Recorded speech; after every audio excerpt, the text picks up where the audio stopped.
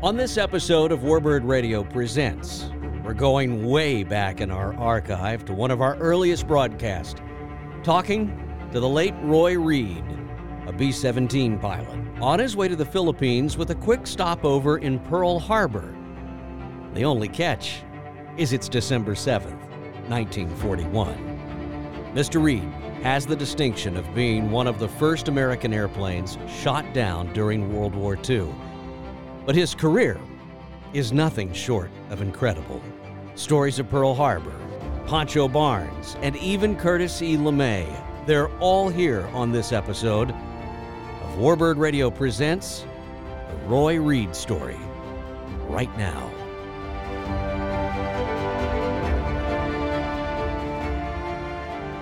Where did all of this begin?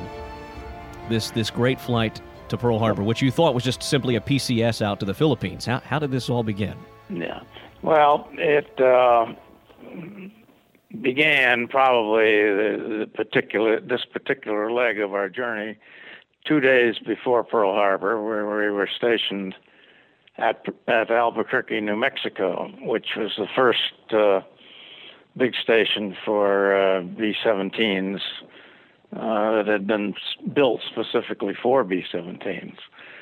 And we were in a squadron. I was in a squadron, which was a reconnaissance squadron that worked with a 19th Bomb group. And we did all the reconnaissance work and some bombing also. But anyhow, we got orders to go to the Philippines to augment the Philippines, and we'd gotten them a month or so before, and we were getting our planes ready for the final trip over, and we were going to San Francisco. Excuse me. And one of the funny things was, at least it was funny in retrospect, was the last day we were at Albuquerque. They came and installed armor plate behind the pilot and the co-pilot. And it looked like it would never do very much good. But later on, you'll find out it did some good. So we left Albuquerque on the morning of the 6th, went to San Francisco, spent the day there. It was going to be a night flight. And the interesting thing as to whether so many people wondered, did we know there was going to be a war? Well, we didn't, but I guess everybody in high places was pretty sure there would be, because the last words that the general who gave us a speech to send us off said was good shooting and good hunting. And then we all went out to our airplanes and got ready to go.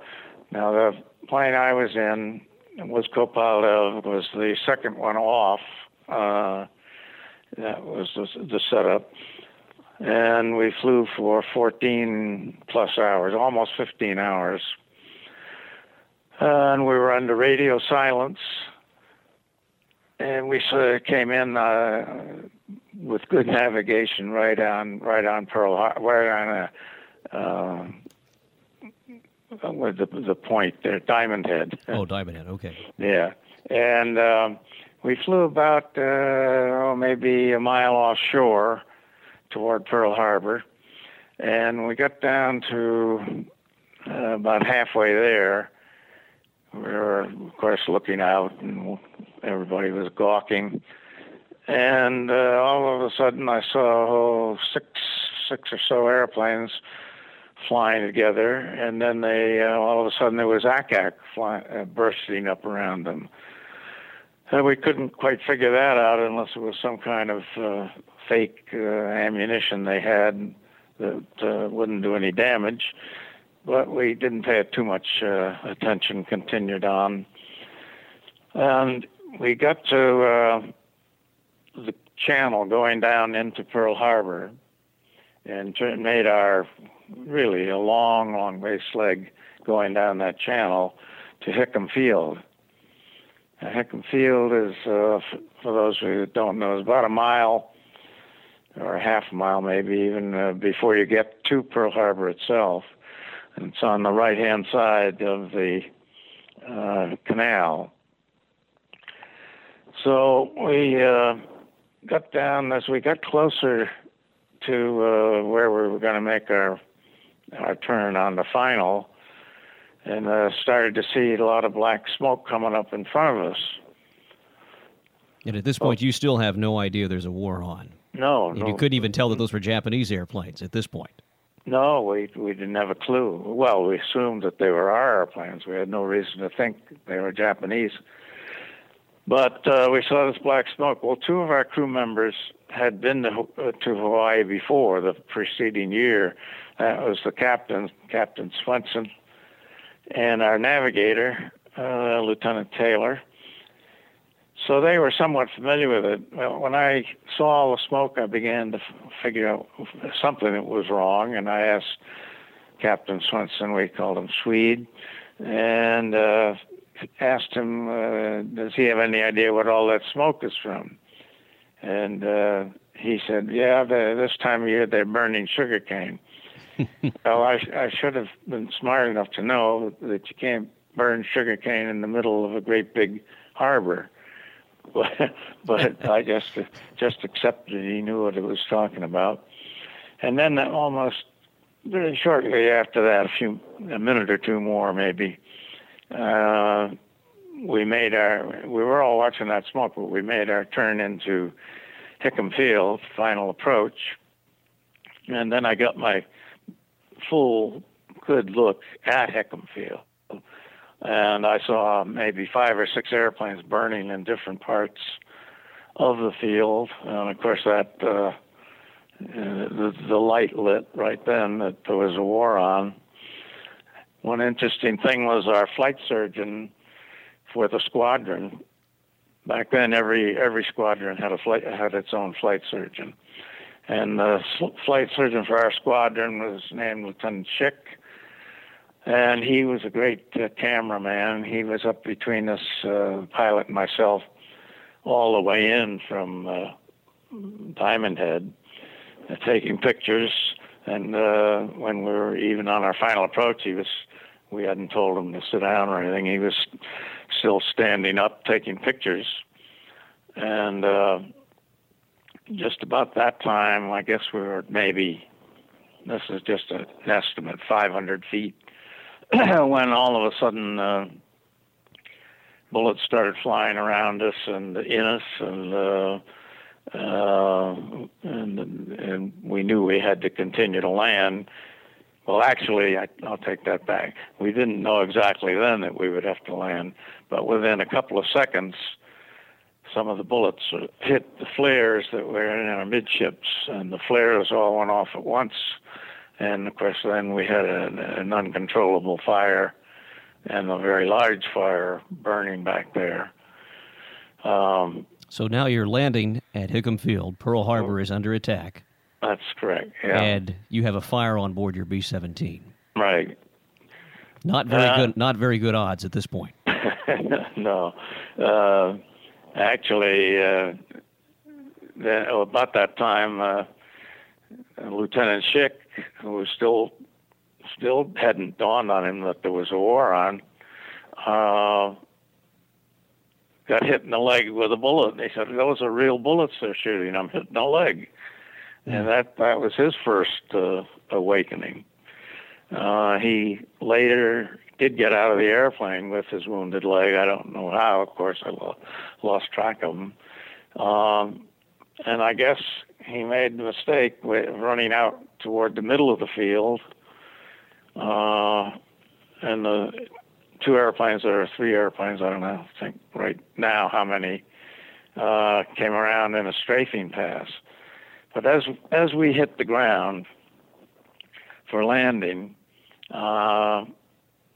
it was a reasonable landing, a little hard, and just about that time, the tail actually burned in half. Actually, it wasn't the tail. It was more like midships, right behind the wing. So they're right around the radio room in that area? Yeah, right around the radio room. Okay. That's where the flares were. And so anyhow, we got control of the airplane, bounced a little bit, and then the airplane sort of buckled right back there. Excuse me, and the plane stopped faster than any time I'd ever been flying in a B-17. And I'd had about 100 hours as co-pilot by that time. And so anyhow, we came to a stop very rapidly then. I don't know how many feet it was down the runway.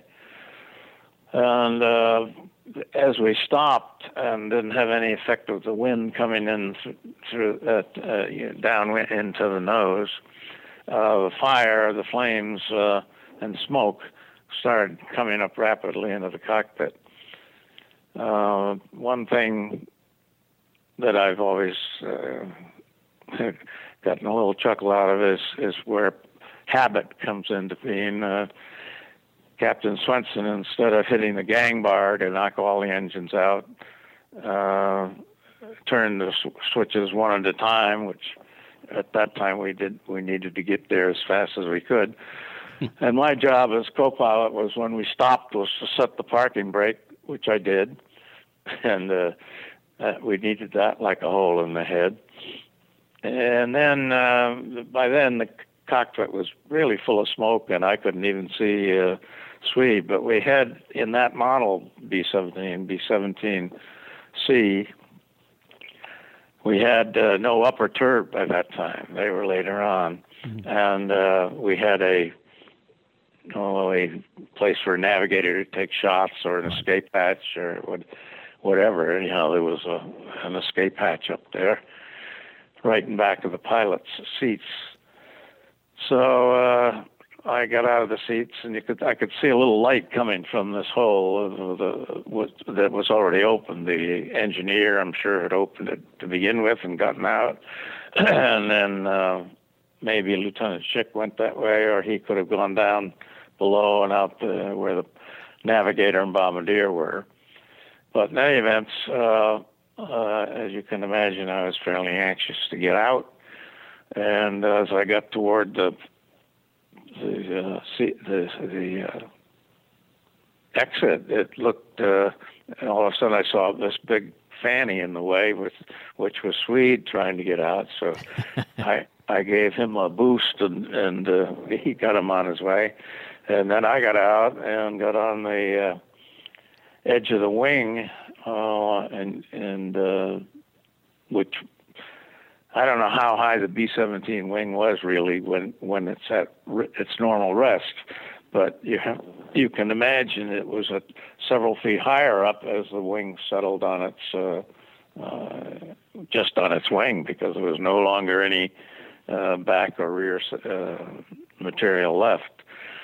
And so I figured the best way to do was to jump off, and so I jumped off, and I guess I had so much adrenaline in me that I couldn't even feel the bad shock when I landed, which normally you'd feel with a much shorter jump. Well, 8 or 10 feet probably for you that day.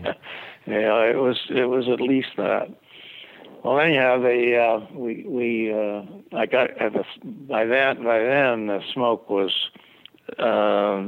blowing back a little bit to the rear, because of obviously the direction of the wind that we were landing into. And I ran out of the smoke, and just about as time I got out of it, I heard and then looked up and saw these airplanes strafing us again. So I thought, rather than just lay down, I'm so close to the wing, and the smoke was all now going downwind, that I'd get up on the tire under the engine cell and have that between me and the bullets. Whether it was a good idea or not, I still think it was, but I didn't hear any bullets rattling around. Lieutenant Schick was out in the middle of the field. We found out later, along with, I guess, a couple of other guys, and he was hit with a ricochet bullet into his head, and he arrived at the hospital, which I'll tell you about a little bit later.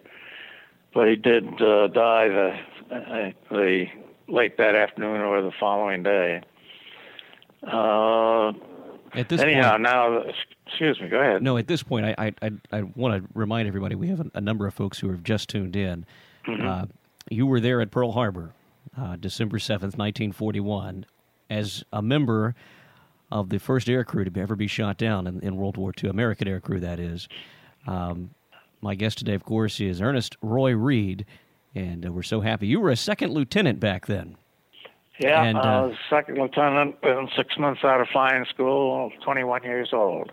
And Lieutenant Schick, who we were discussing just a few brief seconds ago, was a first lieutenant. So you guys were rather young, and it had sort of a cold shock as the way you found yourself in the middle of an attack, much less the beginning of World War II here. And yeah. You're on the ground now, so we'll set the stage again. You're on the ground, you're out of the airplane, and you just described to us how what I think is rather just really sets the stage. The place is under attack, and you have a choice of either running out in the middle of the attack or running back to a burning airplane that could explode at any moment. Yeah, that was about it. But fortunately, it was real quick. And then we got back out, and I guess the airplanes left after that strafing attack because we never saw them anymore. But there were three of us that ended up together, myself, Lieutenant Taylor, the navigator, and Captain Switson, the captain of the ship. And we looked at, Swede and I looked at Taylor, and it looked like he was shot in the neck or something. He had blood all down through the crease of his neck and around, like you imagine somebody would be if they'd sliced their throat. So we got our handkerchiefs out and started mopping away, and he wasn't hurt or yelling or anything, and Swede and I mopping away, and finally we traced the blood up to the lobe of his ear, which was half shot off, and that has a tremendous amount of blood in it, apparently, because he sure had plenty of it coming out. But anyhow, we mopped that up and everything, and we headed for the first hangar to see if we could get some weapons or something like that. So we went in the hangar, and sure enough, at the rear of the hangar was a master sergeant sitting with a big table in front of him and taking 45s out as fast as he could take them and filling clips of ammunition. So each of us went in and grabbed one and turned around to go out because we wanted to get to the hospital and see how many of our men were wounded. And the sergeant yells out, wait a minute, you got to sign for him. And one of us, I don't even remember who it was now, except one of us yelled out,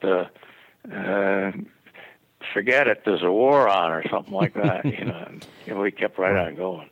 And so we got outside and saw in back of the hangar were a series of buildings, one of which was a huge barracks. And later on in the second attack, the barracks got hit very badly and lost many lives, even though all this time had gone from the first attack to the second attack. There were still people, obviously, still swarming around in the barracks, not knowing what to do. But we saw a couple of men outside, and we asked him, how do we get to the hospital? And he pointed the way. You could actually see it from there, up a hill and up a parade ground. And there was the hospital with a circular drive going up for the ambulances. So we walked up the parade ground, and no sign of an ambulance or anything, or of anything special going on up there. But as we got there, and we were starting to walk up the curved part of the driveway, an ambulance did come along and stop.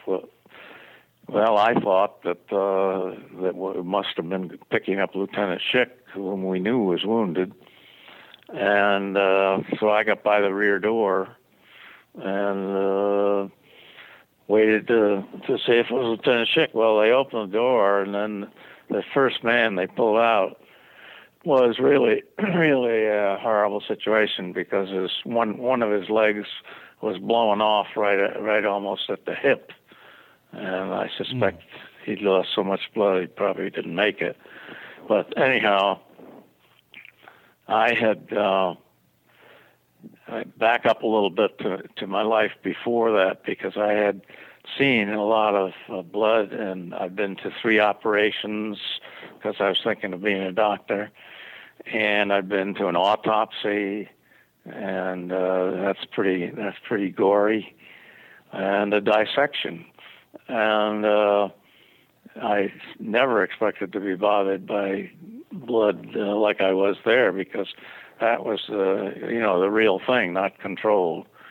And I felt a little faint, so I knew you had to get your head down. I went down, sat on the steps, and bent my head down between my legs, and was there, I don't know, maybe I stayed there 5 minutes. It's just guesswork there. But in any event, when I felt okay again, then I got up, and now I guess every ambulance in the hospital owned had already gone out, and they were all now starting to come back, and several more of them had actually been unloaded. So we went in the hospital, and it was already so crowded that the stretchers were in this long corridor, back right side by side all the way down the corridor. And we took one look and figured we can't help anybody in this place. We're just getting in the way. So we left the hospital and decided we'd try to get to the officers' club and try to join up with other people there, or people that were stationed there that could tell us what we could do to help. And in back of the hospital happened to be the officers' quarters for the base. And the first building we came to was the first house we came to was a Major Akers house, and we rang the doorbell to get instructions how to get to the officers' club. And a maid came to the door, and she just stood there looking at us. You're pretty bloodied up at this point, dear. Yeah, well, I forgot to tell you, I lost a lot of my hair just by a singe. As I got out of that escape hatch, there was a big puff of flame, which didn't hurt me a bit, but it managed to singe a lot of my hair out. And Lieutenant Taylor was the first one that mentioned that to me. So there's a fine-looking motley crew standing at this lady's door. There is, yeah. And, it's interesting. We had blood all over us from Taylor's ear. Well, and no one really knows at this point. That's what I find so interesting, is that there's this sense of everything is fine, let's keep with it. There's not a sense that we're really under attack at this point. Not with many of the people, because Mrs. Akers' voice came up out of wherever she was and said to the maid, who's at the door? What's the matter? And then the maid spoke up and she said, well, there's 3 men here, and I think they've been in an accident. So Mrs. Aker came running up there and looked at us and said, oh, you poor men. She said, come in, I'll get you some brandy. And so we weren't in any accident. We've just been shot down. There's a war on. And she sort of poo-pooed that. And we literally had to take her outdoors and show her the airplanes piling down to into Pearl Harbor, and many of them were using the canal, as a strafing point to get low enough to where they wanted to drop torpedoes and stuff. So at that point, she finally believed it, because there were plenty of zeros to look at, and they're round red rondels. believe it or not, she still had her 2 children out playing in the yard. We hadn't seen them when we came in.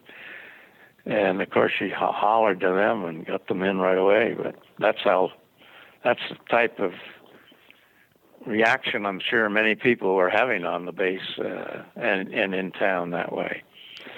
So, anyhow, we went in, and I asked her if I could use her telephone to charge a cable home to my wife. And she said certainly, and so I did, and it was M-Safe, Wire, Mother, Love, Roy, which Shirley got that night. And when we were just about that time, the second attack, or the second wave, so the second attack started taking place, and there were a lot of bombs coming down really near the hospital and near the living quarters. But we didn't know much about bombing attacks, but we figured there was a huge open, dining room table, a very, very solid looking thing. And we figured, well, that's the best thing we've got to get out of the way. So all of us, the 3 of us, and the maid and Mrs. Aker and the 2 kids, were all curled up underneath the table. And when the noise stopped, we figured it was okay, and we came out. And shortly thereafter, we left that house and found our way down to the club. Met a lot of our other crew members who by that time had landed. I mentioned that we were the second one to take off. That was our position. But the first guy that took off was a little smarter than we were, and he didn't like that black smoke coming up at all. So he went up and circled, and he saw us get shot down. So then he took off to go to the other side of the island, and he was attacked, and several men wounded. No one killed, but wounded. I should point out here, too, that while you had guns on board, you had no ammunition on board for the flight. Oh, yeah, that's a good point. We were supposed to pick up our ammunition in Hawaii for the rest of the way over, and the reason was for the extra weight it would have been to no purpose going over to Hawaii. So, I'm glad you reminded me of that. But so you were really sitting ducks up there. You couldn't fire back. You had no way to do anything other than to land or that's all we try could and do, duck into a cloud, I guess, at that point. Yeah. But this other airplane went to the other side of the island, and it was a pretty short field. Maybe that was what caused it, or maybe this plane was shot up pretty much. I know it was shot up quite a bit. But in any event, it came to a sort of a crash at the end of the runway, and everybody got out, but there were several men wounded on that airplane. We had a number of airplanes that had landed just kind of wherever they could at that point, I'm assuming. Well, there were, that was one of them, and there was really only one other one that landed where he couldn't. He landed on a golf course and flew out a couple of days later. But the rest of them all ended up now coming into Hickam. Major Landon, which was the commanding officer, his navigator managed to get him very far north of where he should have been, and he got under attack by Japanese returning from Pearl Harbor. I mean, that's how far up he was toward their ships. But they didn't do. I don't think they've got enough shots in to get him wounded. Anybody wounded on that plane. Well, I want to pause. I want to pause briefly for a quick break, and then I want to come back with the conclusion of this story. And if you would do us the kind favor of telling us a few Pancho Barnes stories, I'd love to hear them. If you could stick around with us just for a few more minutes. My guest today is Roy Reid, and we'll be right back after this. We've got your six. This is WARBIRD Radio. Tune in. Take off. And welcome back to WARBIRD Radio Live. I'm Matt Jolly. My guest today is Roy Reid. He was an eyewitness to Pearl Harbor. Was actually the co-pilot on board the first American airplane believed to have been shot down during World War II. And that was a B-17C model. But Mr. Reid, thank you again for being with us this morning and sharing this story. You know, I told you this the other day when we spoke, that your story really reads like a movie script. I mean, it's just an amazing story. One of many that happened that day, and I want to personally thank you for your service and thank you for all of the efforts that you made. I mean, you've truly, as you know, you truly saved the world back then, and that's a pretty neat thing to do. And we wouldn't be here doing this show if it hadn't been for the guys and gals of your generation. So thank you for that. You were mentioning that when we left off there that where everybody had landed. And I'm guessing that it hasn't really sunk in yet, just how close you came to meeting your maker that day. But I think it did set in probably when you went back to see the airplane. Oh yeah, the following morning I went back and climbed up into the. By then the tail, which had a few stringers still holding on to the body of the airplane, had been bulldozed away. Actually, they bulldozed it away right then. About 1 hour after we had landed, they bulldozed it away. But anyhow, the next morning I climbed up into the cockpit, and I told you about the piece of lead they put behind the pilot and myself. And then we had sort of laughed at the idea of such a small piece just from the waist up. And lo and behold, I found 4 bullet holes in that lead. So that certainly saved my life, or probably saved my life. Do you ever keep in touch with Mrs. Aker or her children, who you spent so much time under the table with that day? No, but I did meet. Not many years ago now, maybe 6 years ago. I did meet Lieutenant Schick's son, and Lieutenant Schick never saw his son, or his son never saw his father, and his son was invited over, as was I, to a dedication of what was then a hospital to be the Schick General Clinic. And now this is at Pearl Harbor there on Hickam Field? Yeah, at Hickam Field. And so I went over and met Bill Schick. He was named for his father, Junior. And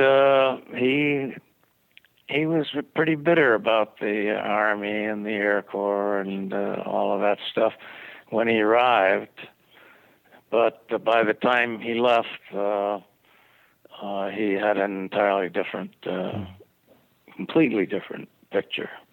And I stayed with him as much as I could and had dinner with him, and we went breakfast sometimes. And so are there any of the... Since then, let me just say this. So since then, he lives in Chicago, and he usually comes over once a year to visit some friends in Florida, where we lived for a long time. And he came up here, which is way out of his way, when we lived a little bit north of here, up in Jasper, Georgia. So we have become good friends, and I think he got all over his bad feelings. So I was glad to see that. You mentioned Pancho Barnes. Did you want? Right, I do, but I wanted to. I was curious if any of it. You mentioned that he was taking photographs. He was a photographer. Are there any of those photographs that are still around of that mission on December 7th, or was that lost in the airplane? And it looks like we lost our connection here with Mr. Reid. Here, we'll try him right back and just see if we can reconnect here for our remaining story. Anyhow, my guest today is Roy Reid, who was the first American I should say a member of the first air crew, American air crew that was shot down over Pearl Harbor. We're going to take a brief break here to try and reconnect with him, and we'll have him with the conclusion of his story and some great stories about Pancho Barnes right after this. Stay with us. WARBIRD Radio. We're calling next week's Big Band Jump program Moments in Music. Anecdotes about the production of some of the recordings and the change in careers of some of the recording artists. Moments in Music, the stories behind the music on the next Big Band Jump. And we hope you'll be with us. Hi, this is Mike Chilson of the RC Scale Builder Show. If you're interested in radio control scale modeling, you should check us out at rcscalebuilder.com. It's a great community that offers build threads, tips and tricks, aircraft walkarounds, free plans, and much more. You can find us at www.rcscalebuilder.com. Hope to see you there. The RC Scale Builder Show broadcast weekly, right here on WARBIRD Radio.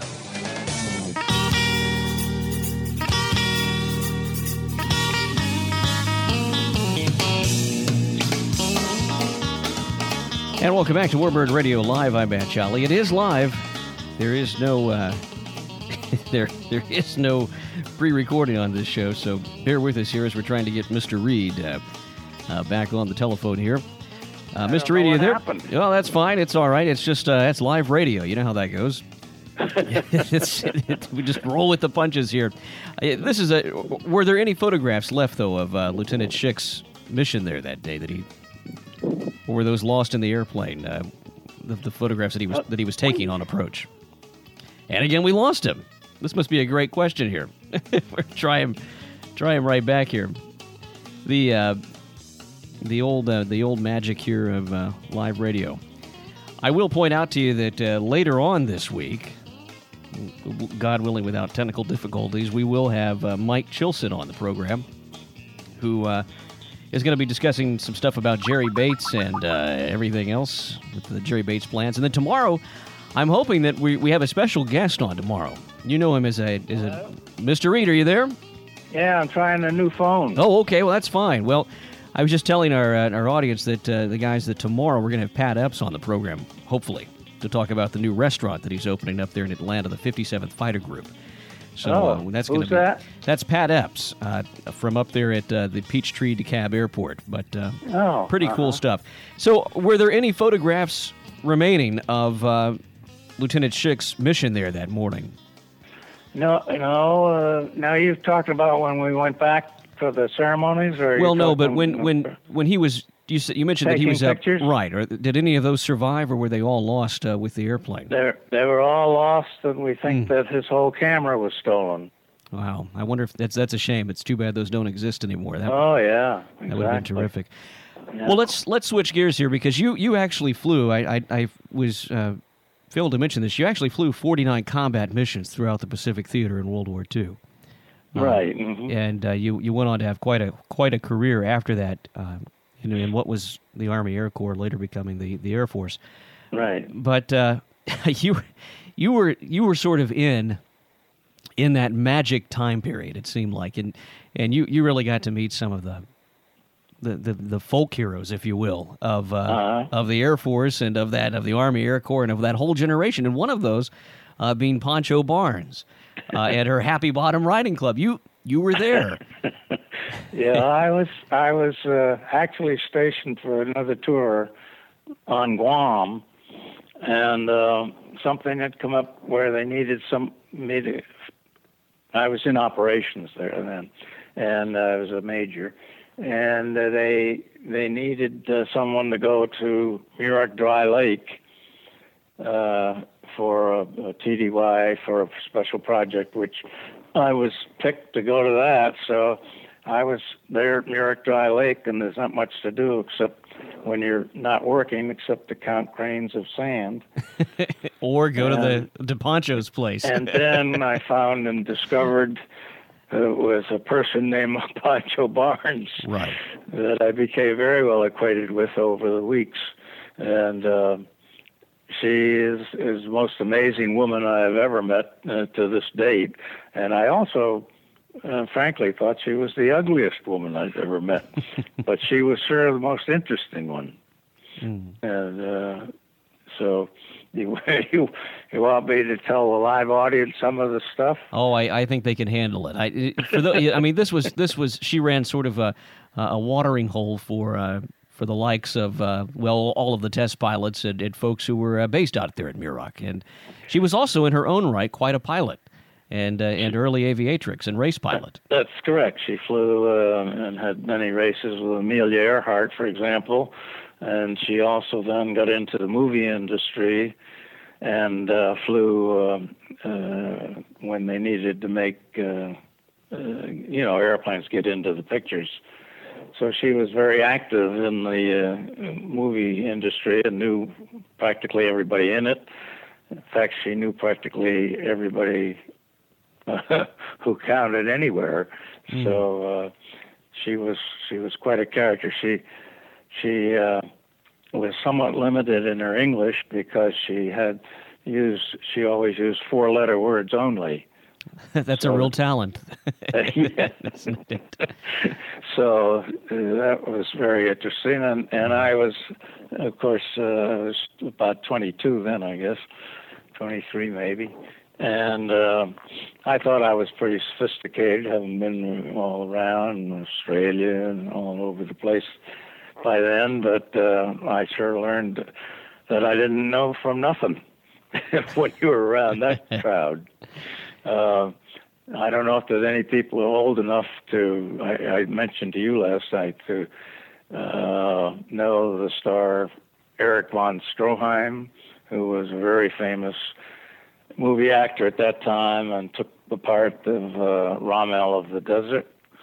But in any event, he was a character by himself, and he was there visiting, and he had a nice-looking girl with him, who was Denise Darcel, who was also an actress.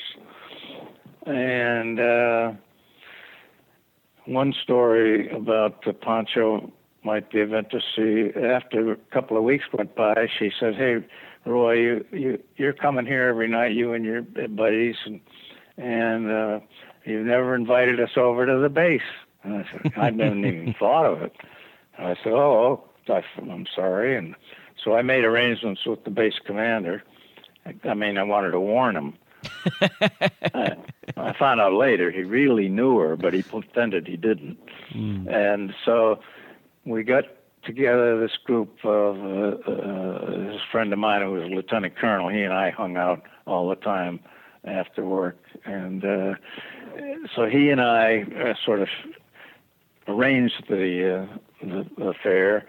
And the only ones were Pancho Barnes and her husband, who when I first met him, I thought he was the first gigolo I'd ever met, because he was a fairly good-looking guy, and she, as I mentioned, wasn't. But anyhow, we took them to the bay, and Erich von Stroheim and Denise Darcel went with us. So we went in, and I saw the base commander and his wife at the table. And I told Pancho, "Come on over and meet." And she didn't let on she knew him either. And I know darn well from later stuff that she didn't know. And so I took him over and introduced them. The funny part was when Erich von Stroheim got there, he was a typical German officer that you can imagine, with the bending at the waist, taking her hand, kissing her hand, and then clicking his heels. Right in front of the base commander there, huh? That was a laugh, huh? Right in front of the base commander, huh? That's pretty. Well, yeah, he was meeting his wife, you see. Right. And he was doing her an honor. But anyhow, that was one episode. And tell us the story about Jimmy. One was, pardon? Tell us the story about Jimmy. I want to hear that one again. Oh yeah, Pancho had a rule that when you came in the front door, you hung your hat on the door along with your rank. There was no rank ever to be seen or to be used in her property. So I actually, unfortunately, wasn't at this particular episode, but the young guy that was told me about it. He said he was there and they were all sitting at this table. We had a long table out in sort of like a patio, and all the people that were there that night would be sitting at the table and drinking away. I guess we were drinking up all her hooch because she was giving it away all the time. And anyhow, this guy was sitting at the table, and a new person came in, and he wasn't paying any attention to him. And Pancho was walking down the side of the table with this new guy and introducing him to everybody that was there. And he made the turn at the end of the table and came up where this guy was sitting, and he was busy talking with his friends, he said. And Pancho says, I forget this guy's name. He said, "This is Jimmy," and then he gave this guy's introduction. Jimmy said, "Hi, how are you?" and moved to the next case. And when he got around to the other side of the table, this guy said he looked up, and it was Jimmy Doolittle. So he was pretty shocked with that one, but that was funny. But that's the kind of people she knew. One little story. I don't know how much time you've got, but she and her husband told me this one. She and her husband were driving along somewhere or other, and they picked up a hitchhiker, a sergeant, young sergeant, and they went to eat lunch, and they took him in, bought him lunch, and Pancho pulls out her flask and starts pouring it in a little bit of water, a lot of hooch. And the owner came flying over, and he said, you can't, this is a dry county. You can't have liquor in here. It's against the law. And Pancho says, buzz off, or something equally curt. And so the guy went and called the sheriff. The sheriff came, and very nicely, according to her husband, told Pancho she'd have to put the flask away, and it wasn't allowed and all that. And she just told the sheriff to go jump in the river also. So he grabbed her and took her to jail. And her husband, so we get to the jail, and Pancho says, do I get one call? And he said, yes. So she calls the governor of California, who I don't know who it was at that time. And very shortly thereafter, she hung up. The phone rang. The sheriff answered it and said, "Yes, sir. Yes, sir. Yes, sir," and let her go. So, share with us just one, if you will, about Curtis E. LeMay. You actually briefed him a number of times. You actually worked in the SAC command. You had quite a career. We could spend 3 hours together. But your experiences with LeMay, I think, with LeMay, probably measured up with what everybody else's experiences with LeMay were. Other than he was the biggest pain in the neck I ever knew. He also, of course, was a well-known character, right? Both over in Europe and then over in the Pacific. But I worked for him on my second tour over to Guam. This was obviously before I was sent back on a temporary duty deal. But I briefed him every night. I had one shift of the war room. I think it was an 8-hour shift. And so I had one shift of that. And I had the night one, and that's when an awful lot of the missions, of course, went off. And so every night I briefed him as to what was going on. And that was that. Then I'd pass him in the daytime in the street. I'd salute him, and he would return the salute. But he'd never say, "Hi, Roy, how you doing?" or anything. Not once in the whole it was all business time I was there did he ever acknowledge that I was a person. And you'd think he had never met me. But you briefed him every day. Briefings. I briefed him every day, yeah. And if you're ever up this way again, I'll tell you some more hairy stories about Pancho. some we probably can't share on the air, I'm guessing, right? I think so. Well, that's all the time we have for this episode, but please like, subscribe, and follow us here on WARBIRD Radio. for more stories like this one, stories that matter, stories that often don't get told. Thank you again for helping us out by telling your friends, and of course, by even signing up for our newsletter here at warbirdradio.com. We'll talk to you again real soon with more great content, not only from our archive, but new shows coming up and coming online very, very soon. Thanks again for being here. So long for now.